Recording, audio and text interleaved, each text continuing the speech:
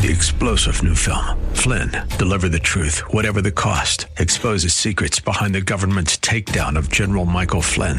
Flynn knew what the intel world had been up to. He ordered the first audit of the use of contractors. This set off alarm bells. He told the truth. He was the most dangerous person for Donald Trump to hire. They had to get rid of Flynn. Flynn, deliver the truth, whatever the cost. Available now. Watch it today. Go to salemnow.com. salemnow.com.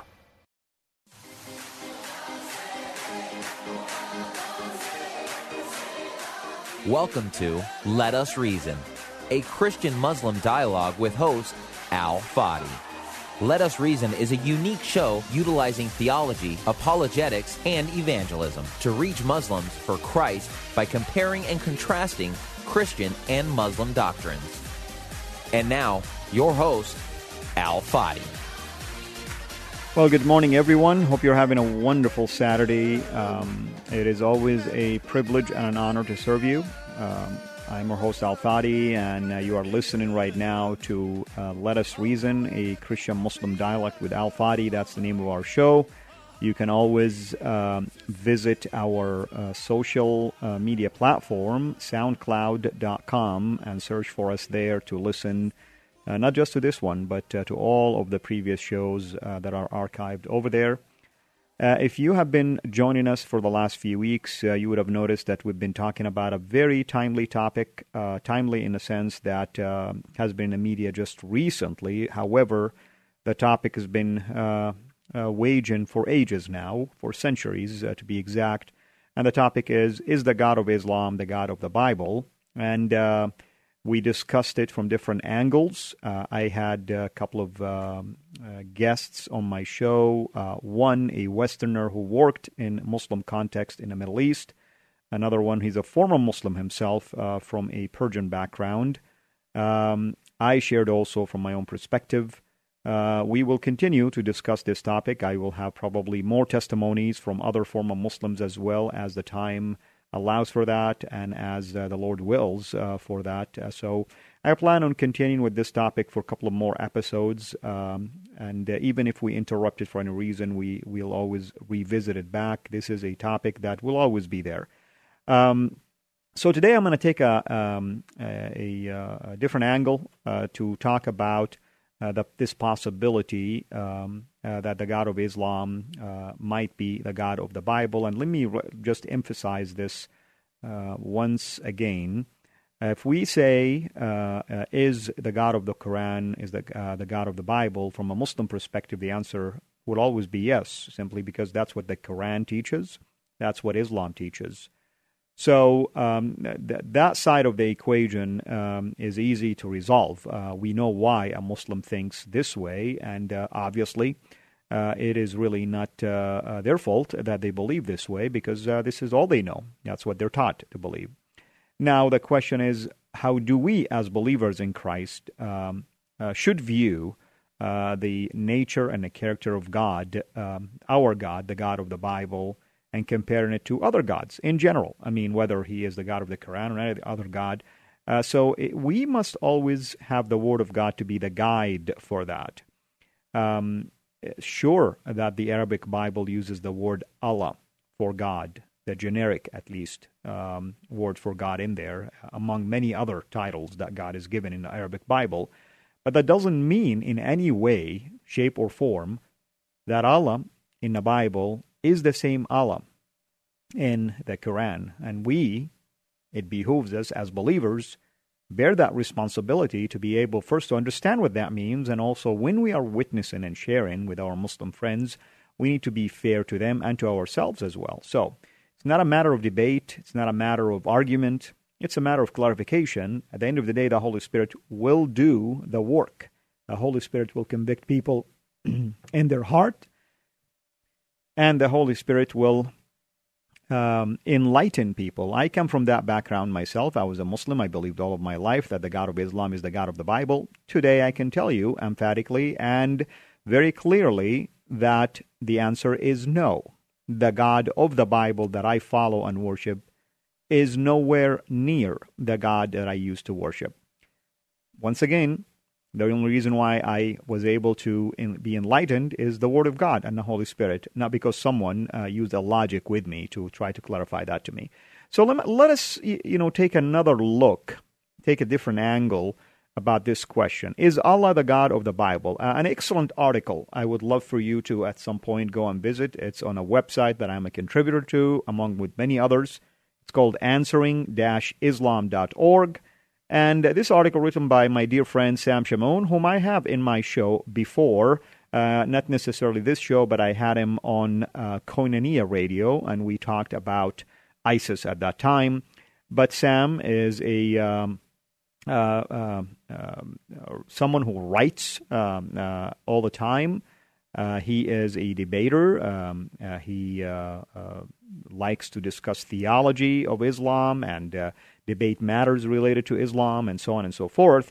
And in this particular article, Sam addressed this question, is Allah the God of the Bible, from other angles that haven't been discussed, at least not recently, by either the media, of course, by Christian outlets, or even in my show, at least in detail. And we are going to take him an item by item as the time allows. Now, one of the arguments that Sam raises, which I agree with him, is that the God of the Quran made it very clear in his own book, his own word, the Quran, that he is actually the author of temptation, the author of evil, if you wish.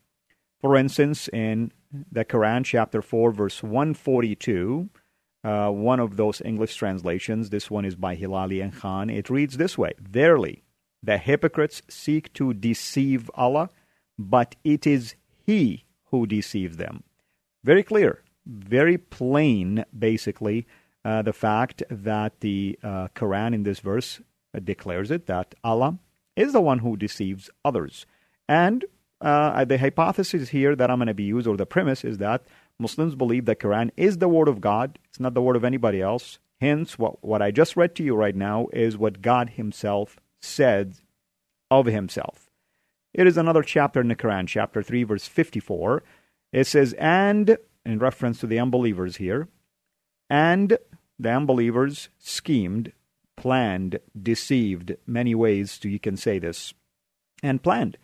And Allah schemed also, and He is the best of schemers, I should say. Now, the troubling thing here is that the Arabic actually, for this word in another passage, is actually a very disturbing word. It's called makr, which is an indication of deception. Yet Allah applied it to Himself in the Quran. And here's the verse. In chapter 7 of the Quran, verse 99, it says, "Are they then secure from Allah's scheme?" Let me say the word in Arabic, from Allah's makr, meaning from His deception.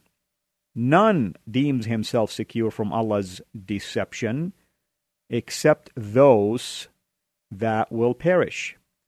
So, in this case, you have heard right now that the God of the Quran Himself, in multiple passages in the Quran, and these are just a handful, by the way, I didn't read all of them, declaring it very clearly to His followers and those that do not follow Him, that He is the master schemer, master planner, master plotter, master deceiver, basically, applying the fact that He is the author of deception, the author of evil, the author of plotting against those who are, in His perspective, His enemies. Compare that, for instance, to the Bible, James 1, verse 13, Psalms 5, verses 4 and 5, Habakkuk 1, 13, very clearly stating that God does not tempt, nor that He is tempted. He is not the author of immorality and sin. He is not the author of evil. So, by virtue of this alone, one should really go no further. I mean, if we're talking about the God of the Bible, who 600 years later revealed another scripture now called it the Quran, and in 600 years there is this drastic change in His attributes and character, shifting from that God who loves the world, that is sinners, that is under condemnation, and sent his only begotten Son to die for them, so that they will be saved and obtain eternal life. If he is the same God that just right now, 600 years later in the Quran says that he actually deceives people, then your whole salvation is questionable now. And I speak now to my Muslim friends. How will you know that your salvation is secure if the God of the Quran clearly says that he just plots and schemes? How will we know for sure that what he told us in the Quran will come to pass? And here is why I would argue that this is a very contentious point that we ought to think about it very clearly, because he is also, and that's the next point I'm going to raise, the author of abrogation, the author of cancellation, the author of replacement of his promises. Here's what I mean by abrogation. What it means is this. I want to bring it to your attention what Jesus says in Matthew 5:17. I did not come to abolish, he says. I did not come to cancel.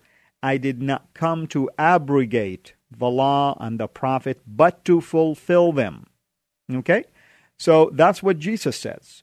And obviously Jesus came to fulfill the promises of God that were revealed in the Scripture. And in the time of Christ, it would have been 1,300 years earlier when the Scripture began to be revealed to us in writing through the pen of Moses, starting from Genesis all the way to the time of Christ. Of course, we had that Old Testament, and then the New Testament continues, of course, affirmation of those promises and how Jesus is the ultimate fulfillment of those. So Jesus says, I came really to fulfill all of the requirements and the prophecies and the law and many other things mentioned about me, and also mentioned through the Scripture related to the law and to the prophets.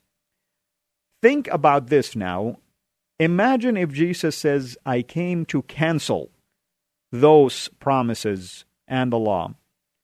If he came to cancel them, then what would we make out of the promises in the Old Testament that God is going to give us a son, and this son will be called Emmanuel? How will we take that if Jesus just told us that he came actually to cancel it?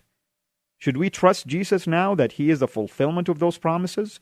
Because he just told us, I'm canceling those things.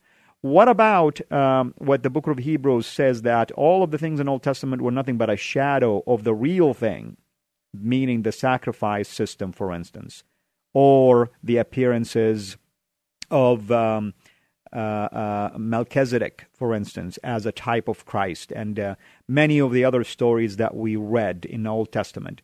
Imagine all of those being canceled. How will Jesus then be the fulfillment of all of those? But Jesus says, no, I came to fulfill them. Because in me, in Christ now, we are able to fulfill all of these promises and requirements, especially the law, the sacrificial law, for instance, because Jesus is the ultimate Lamb of God, the sacrifice that was offered on the cross for the forgiveness of our sin. He was buried, and he rose again according to the Scripture on the third day to justify us. So it is the Scripture that Paul, for instance, uses to declare this gospel to us in 1 Corinthians 15, from verses 1 to 5, when he declared that this gospel that he is delivering to us, which he has received himself, and he's delivering as of first importance, it is no other than the gospel that Jesus Christ came to die for our sins according to the Scripture, that he was buried and he rose again on the third day according to the Scripture. Notice, he is using the ultimate eyewitness, the Scripture, the Word of God. And then he proceeded after that to give us also a whole list of other eyewitness accounts, as if he's saying, if you don't believe me, just go and ask all of these people that I'm listing to you. And of course, when he wrote it, those people were around, and he says most are still around, basically. So, if this is the God that we're talking about who preserved all of these promises, and Jesus was the fulfillment of those promises, how will he then, in 600 years after the time of Christ, when Muhammad appeared as the prophet of Islam, will tell us something like this in chapter 2 of the Quran, verse 106. None of our revelations do we abrogate or cause to be forgotten, but we substitute something better or similar. Think about this for a second.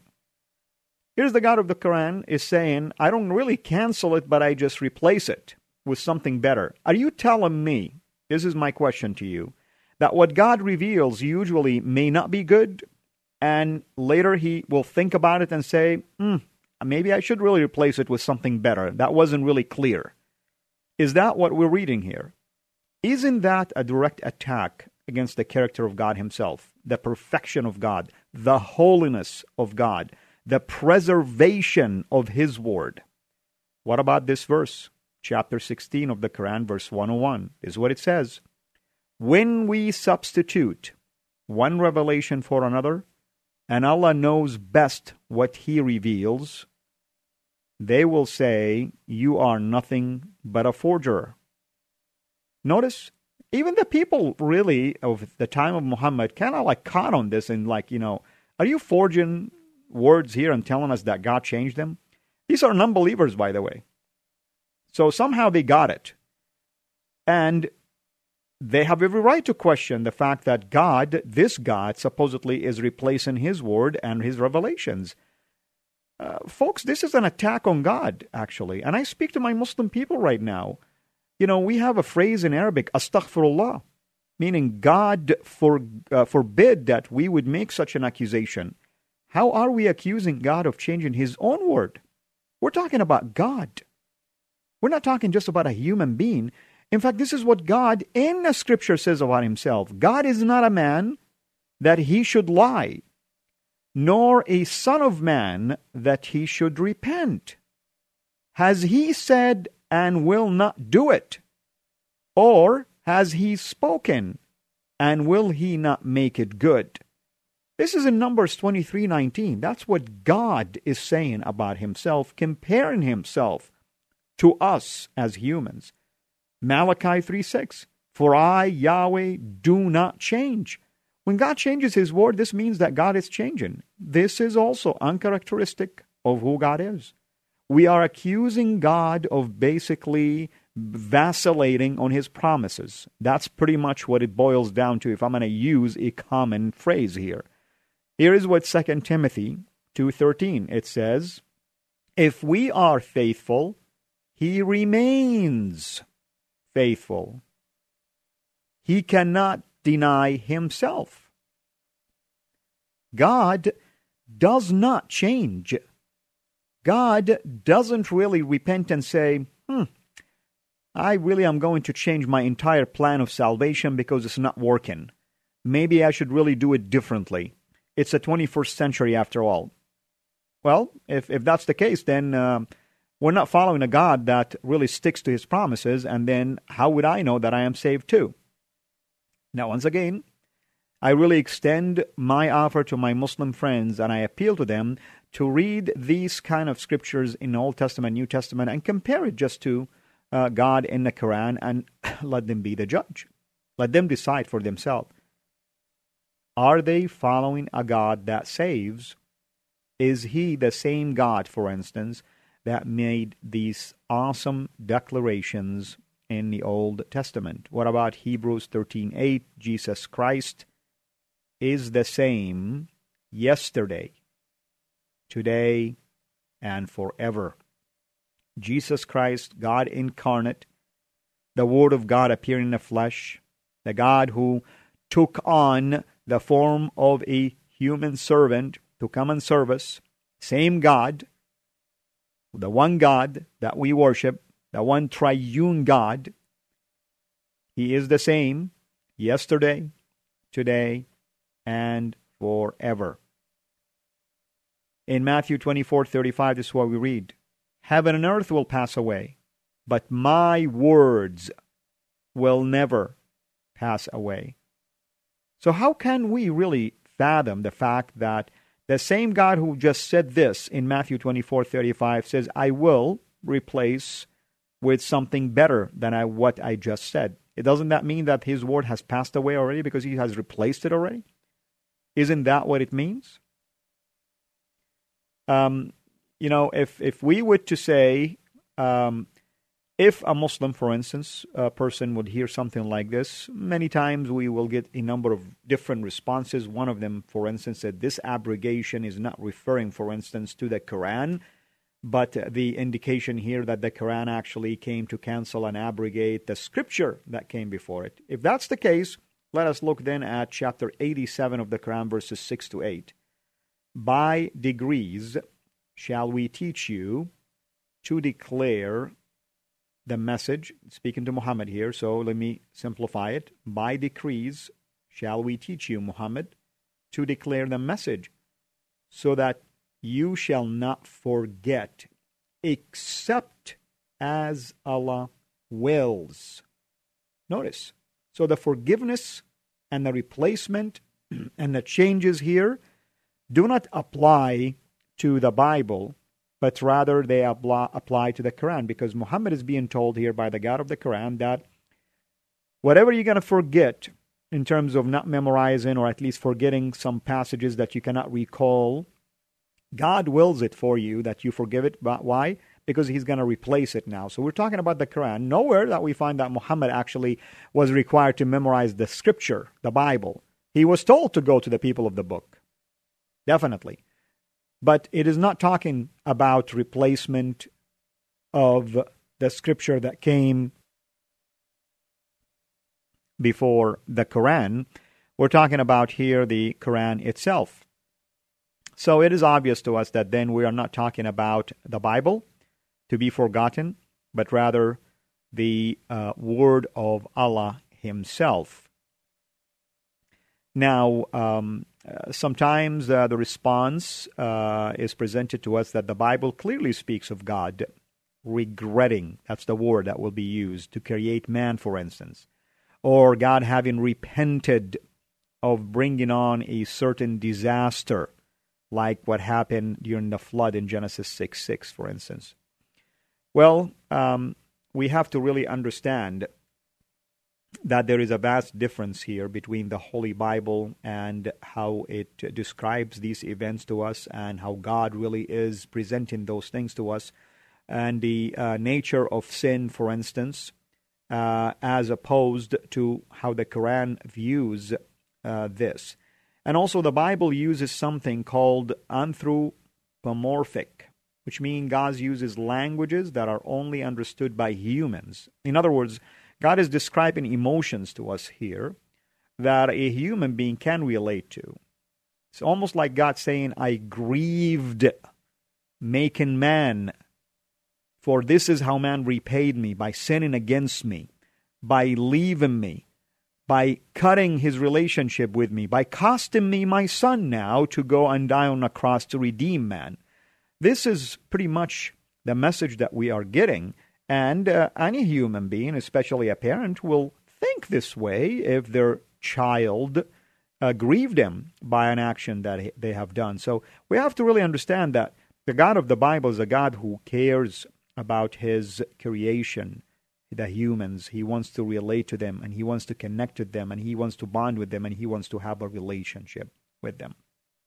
Well, obviously, this topic is going to require more than just one show, and it's evidence of the fact that we have invested almost 7 to 8 weeks already, and we will continue to invest a couple of more. I would love to revisit this very same argument and the topic itself next week. But for now, I want to just remind you, if you just tuned in, that this is Let Us Reason, a Christian-Muslim dialogue with Al-Fadi. You can always connect with me directly if you were to email me at Cira Ministries, in the plural, Cira, C-I-R-A, then the word ministries, plural, Cira Ministries at gmail.com. Many of you have done so. I would love to interact with you. If you have any questions or you have any needs for equipping or training, Skype is another way that I can connect with you as well. But the most important thing is you can always go and visit the archived files or episodes of this show and the ones before it related to this topic about the God of Islam and the God of the Bible, or any of our shows on basically soundcloud.com/Let Us Reason. Thank you for joining us. I'm your host, Al Fadi. Until we meet again next week, have a blessed weekend.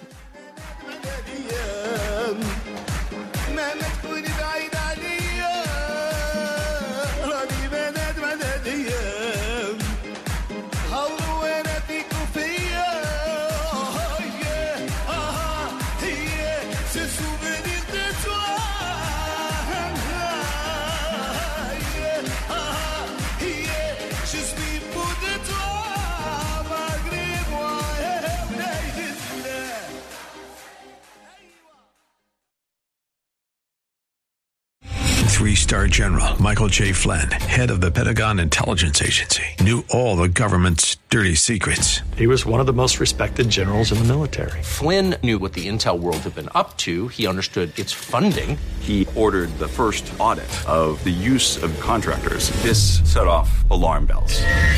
The explosive new documentary, Flynn, Deliver the Truth, Whatever the Cost, uncovers the facts behind this scandal. Flynn told the truth. He was the most dangerous person for Donald Trump to hire. I find out the worst enemy that I'm going to face in my life is right here in America. They took my assessment and they wanted me to change it. And I was like, I'm not changing it. They had to get rid of Flynn.